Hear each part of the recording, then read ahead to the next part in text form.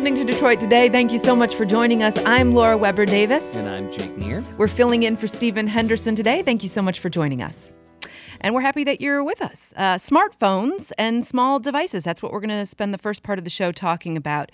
Interactive screens have become a part of how we operate in the world in a very short window of time. They've become so popular. The first generation of iPhone, a game changer in the industry, was introduced just 10 years ago. And yet it's hard to imagine a professional or personal world that doesn't include smartphones and tablets across a broad swath of the population. Even if you don't own a smartphone, you've undoubtedly become familiar with seeing people walk down the street with their eyes trained to their screen or sit in a world of their own off to the side in a very public place. Well, that sense of isolation is particularly acute for teenagers, according to new research by our next guest, Jean Twenge. Jean authored a new book coming out August 22nd.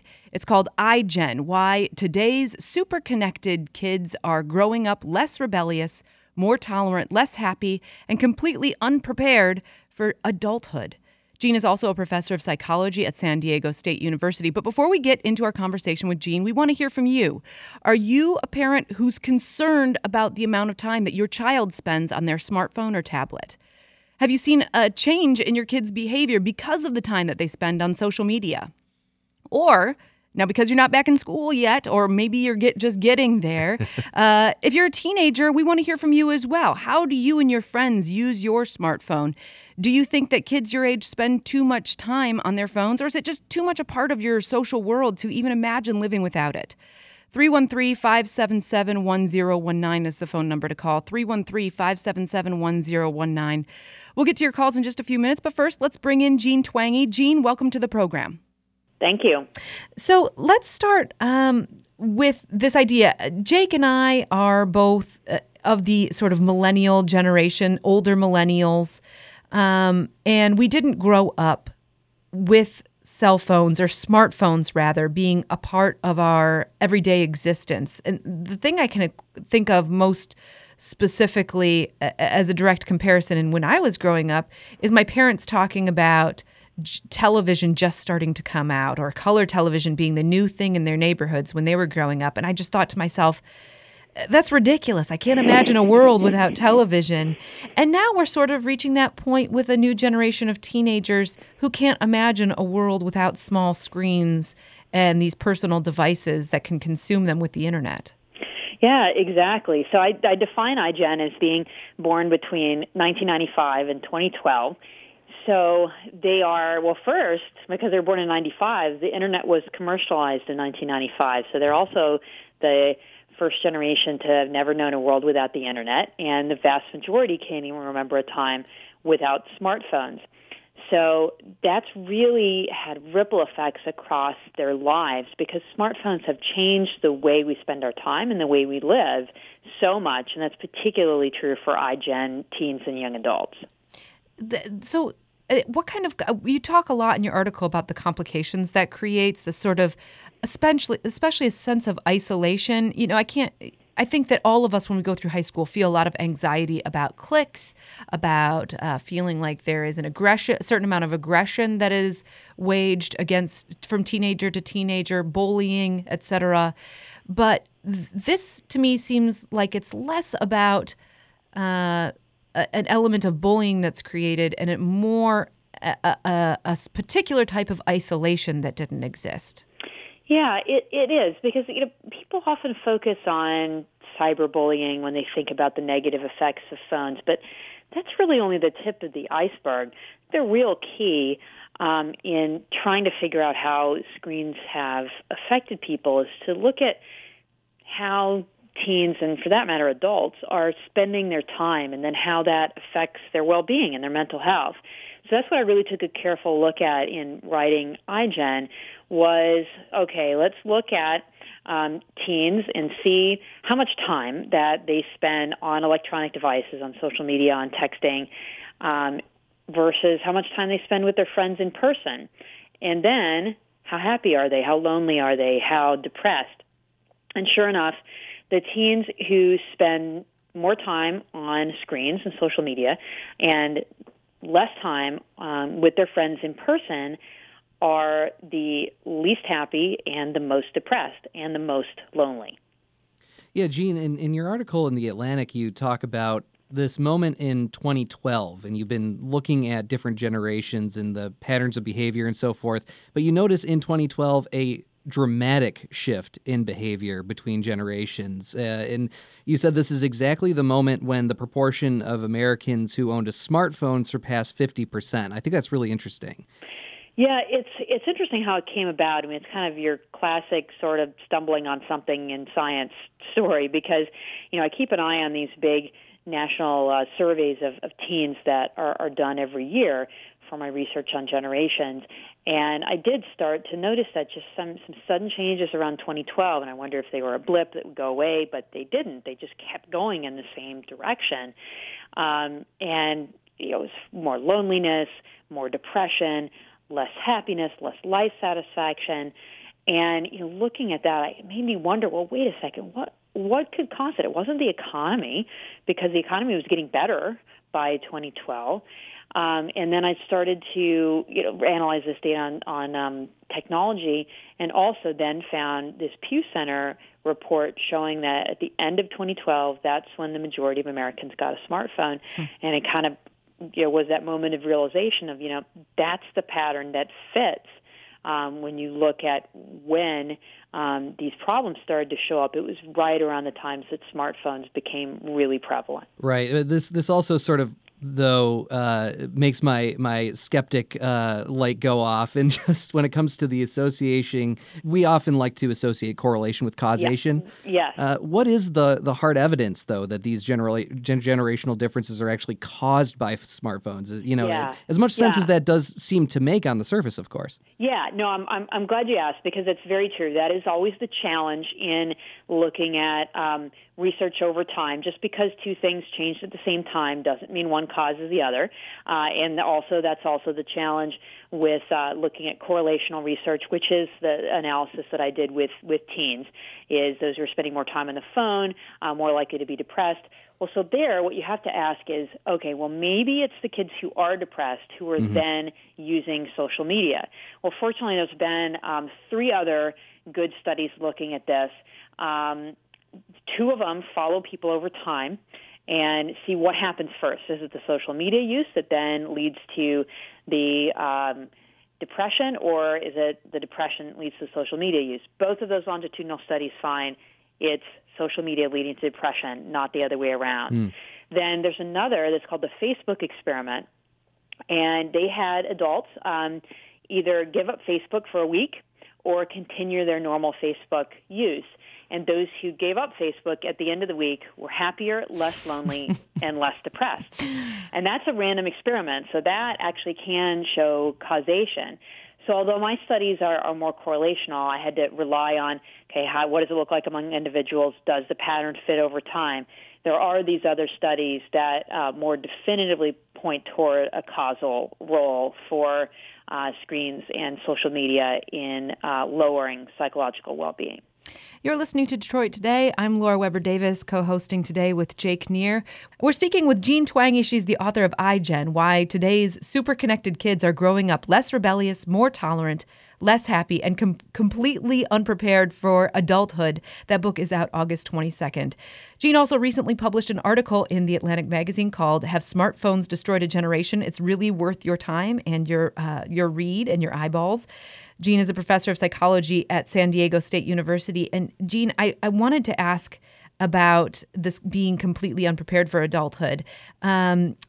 My husband and I are sort of at an impasse over screen time. We have a 2.5-year-old daughter, and from the very beginning, he has always said that the sooner we can get our child exposed to modern technology and the sooner we can get her sort of proficient in all the things that are available and at our disposal, certainly in a world where we are becoming more reliant in our work lives on these devices, the better off she will be. And I'm sort of the opposite philosophy, that she should be away from screens as much as we can, and that she should be engaging with the outdoor world and with the other people who are around her more often.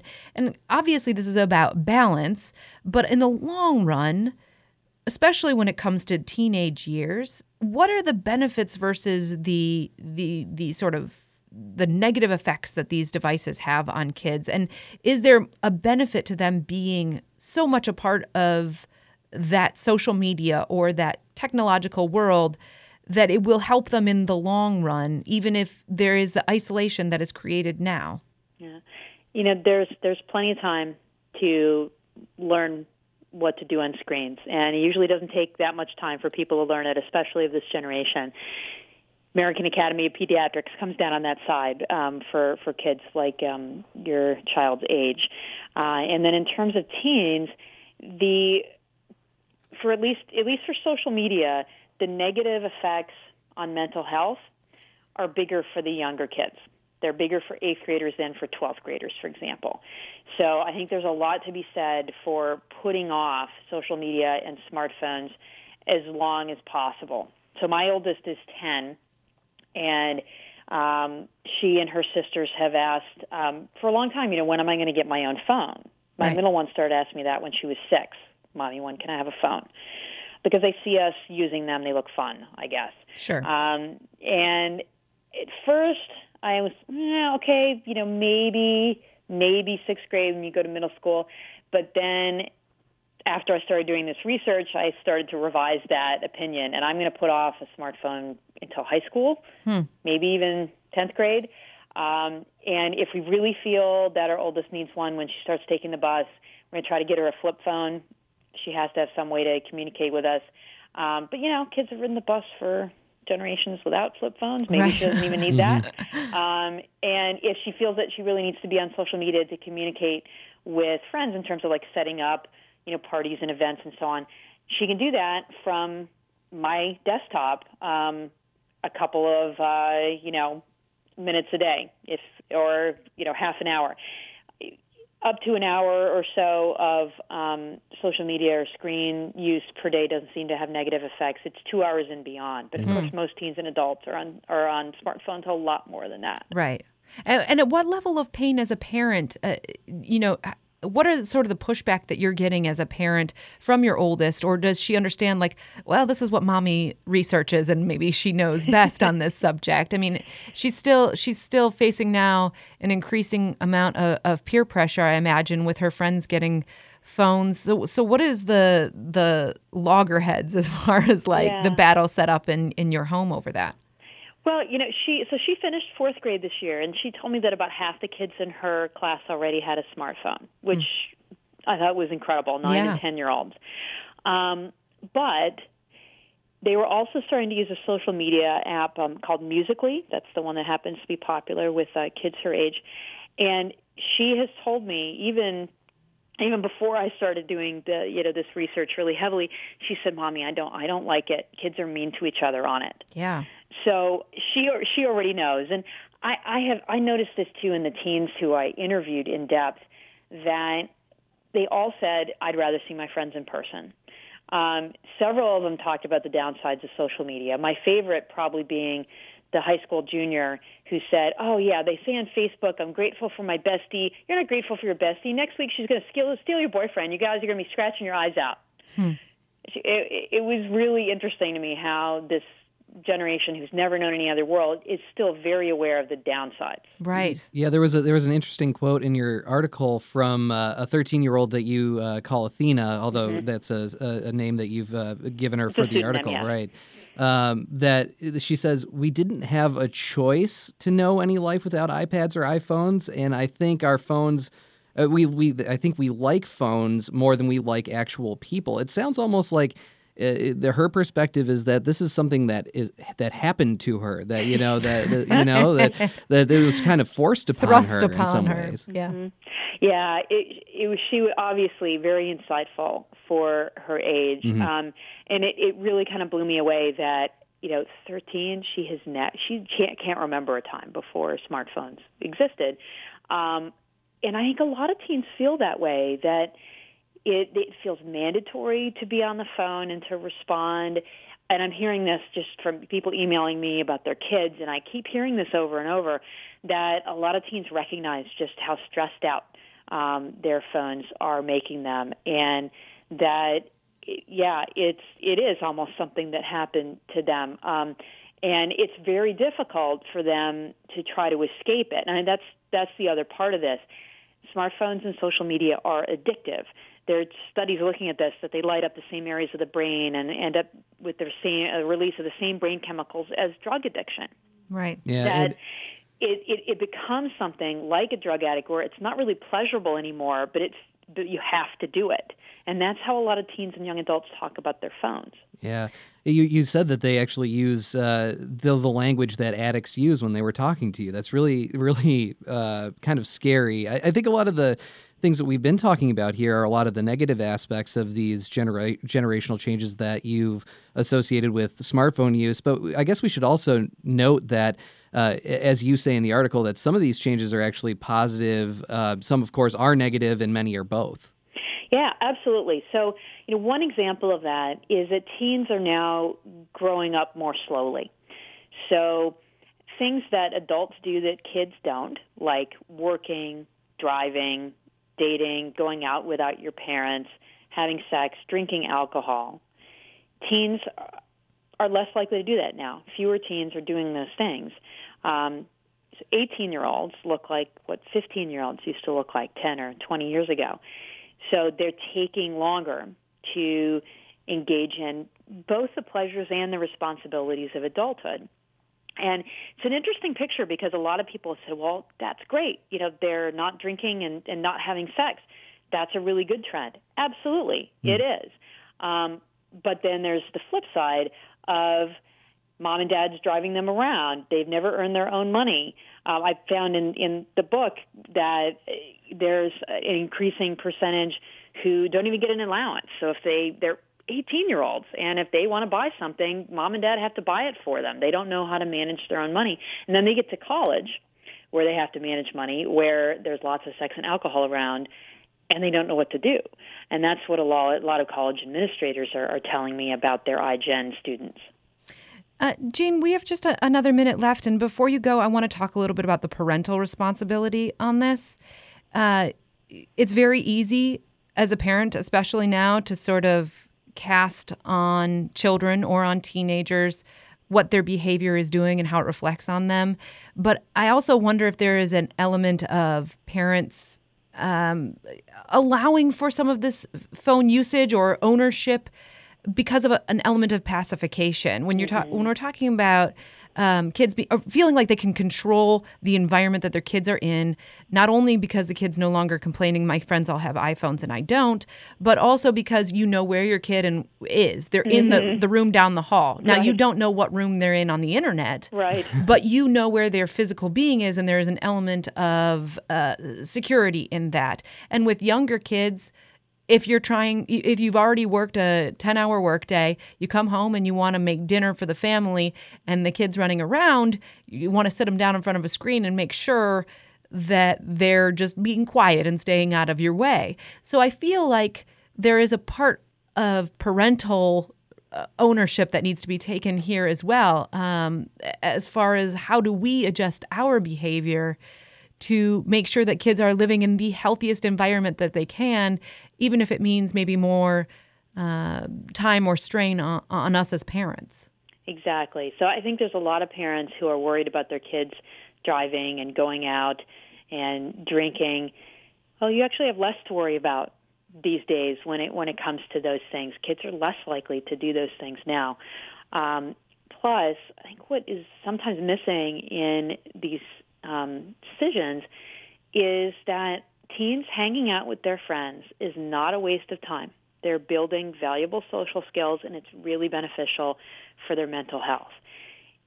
And I think there's a temptation to say, oh, they're in their room, they're safe, they're looking at their phones and communicating with their friends that way, and that's the same, and I can have the best of both worlds. But that's not the case. That electronic communication is just not as satisfying, not as protective for mental health as actually being with somebody face-to-face. So I think in many ways parents are worrying about the wrong thing. They're worrying about kids going out when they should be worrying about kids going in and looking at that screen. Do you think this is overall a thing that can be adjusted for as we learn more about these smart devices in our lives? That as a society we can adjust for some of the negative ramifications that this is having on a younger generation? I think we can. I did draw some hope from the iGen teens who I interviewed who were aware of some of these negative consequences, which suggests that they'd be willing to work together with older generations to come up with some solutions. So I think the key is moderation. Smartphones are wonderful conveniences and sources of information, and they really make our lives easier in so many different ways, but we need to use them in the ways that benefit us and then try to put that phone away and be present in our lives the rest of the time and try not to be slaves to that phone. Jean Twenge, she's the author of iGen, Why Today's Super Connected Kids Are Growing Up Less Rebellious, More Tolerant, Less Happy, and Completely Unprepared for Adulthood. That book comes out on August 22nd. Jean, thank you so much for joining us today. Thank you. And please, if you'd like to join the conversation, we'd love to hear from you. How are you interacting with your kids when it comes to their social media and their smart devices, iPads, iPhones, any kind of smartphone? 313-577-1019. Give us a call and we'll talk to you next.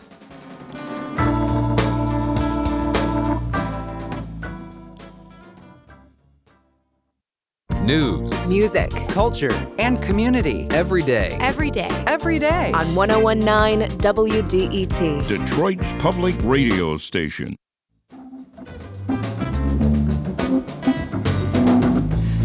You're listening to Detroit Today. Hello, I'm Jake Neer. And I'm Laura Weber Davis. We're filling in for Stephen Henderson today.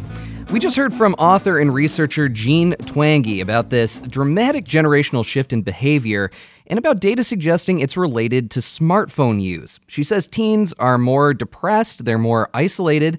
They're also drinking and using drugs less. Teen pregnancy is down. All in all, though, it seems adolescence is delayed for many modern teenagers, and Twenge suggests smartphones are probably to blame. Now, we want to hear from you. If you're a teenager, how do you think smartphones affect your life and your behavior? If you're a parent, how do you handle your kids' interactions with smartphones and social media?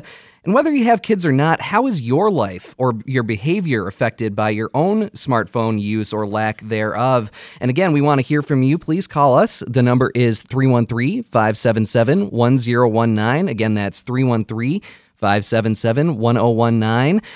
Just, tell us where your head is at when it comes to this discussion, because there's a lot of different things, a lot of aspects here, some positive, some negative. We just want to hear how this affects you. And you can also drop us a comment on Facebook. Go to our Facebook page at WDET, or you can also hashtag on Twitter, Detroit Today.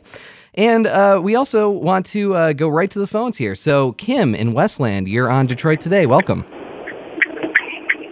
Kim? Hi, Yes, go ahead. thanks for taking my call.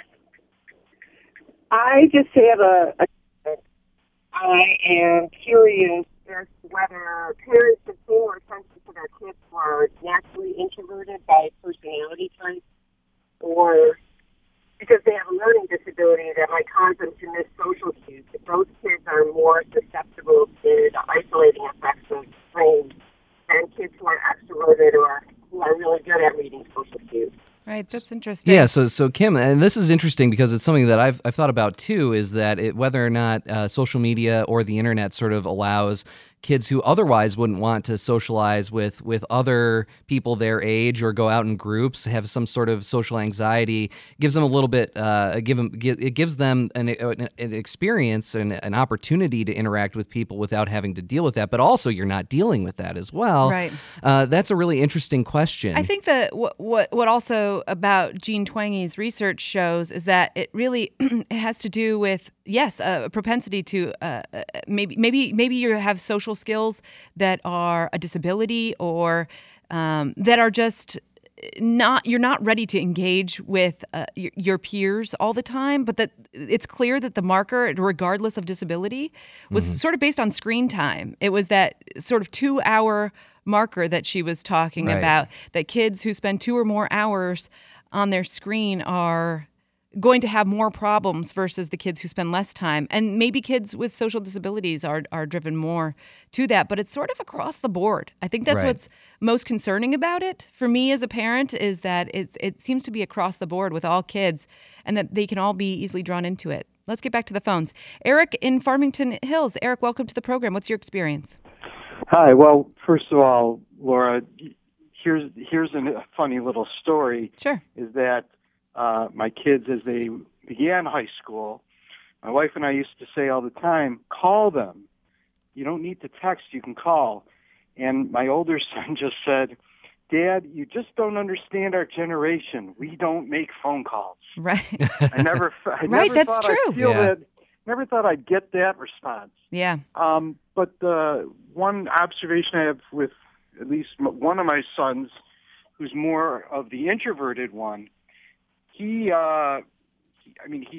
knowledgeable. He loves reading and soaking in information, but it seems like he's always isolating himself and on his phone or tablet, reading things on Reddit and emails or magazines, which is good, but there's got to be a limit. And even though we try and have a no phone policy during meals, right. There are times where he's looking down at the table, and I know he's got his phone under the table, and he's reading, and yet here we are, the family, sneaking. As full family meals get less frequent. Well, let me ask you this, Eric. How do you try and talk to your son about the importance of not having the screen in front of his face all the time? What are the sort of conversations happening at home, aside from we don't want meals to include phones or tablets? What are the larger conversations you guys are having at home? Well, some of them are just,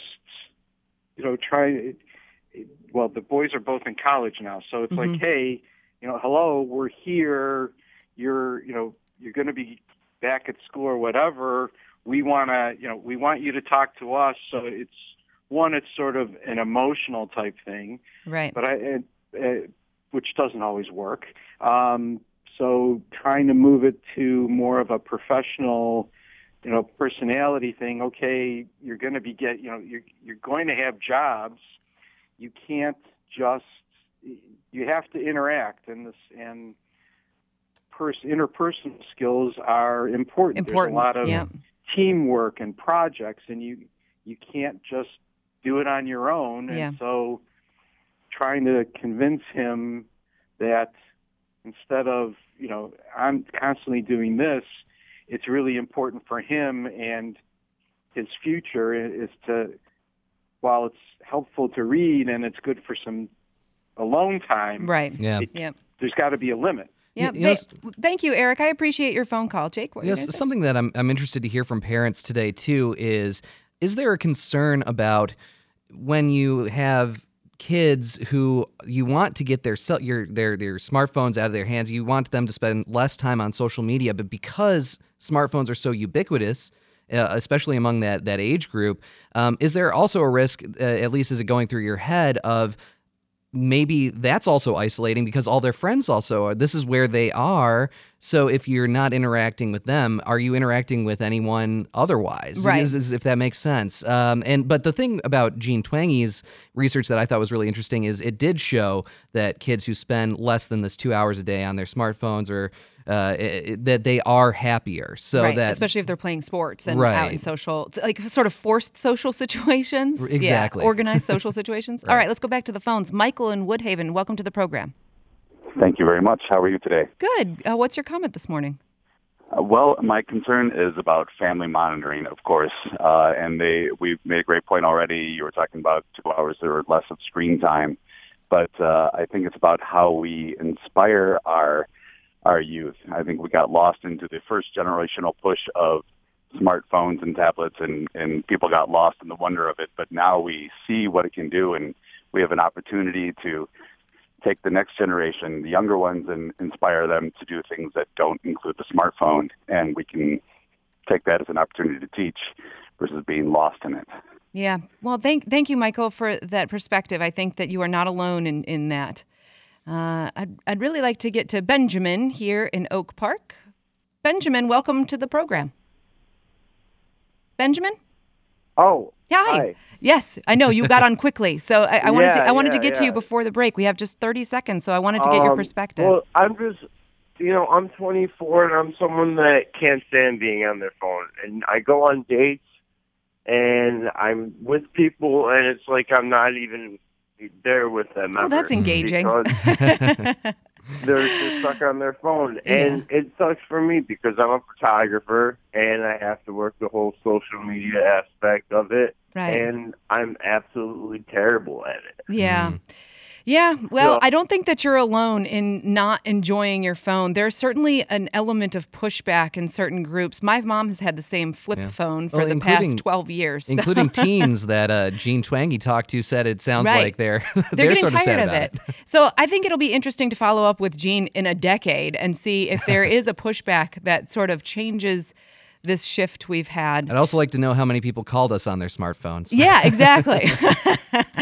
All right, well, we're going to have to wrap it up there for the moment, but this is certainly an ongoing conversation, and we want to hear more from you on Facebook. Please go to WDET's Facebook page and talk to us more about it. It's something that Jake and I are always thinking about and reading about. Coming up next, we're going to talk about Game of Thrones. I hope that you're as interested in it as I am, so stay with us.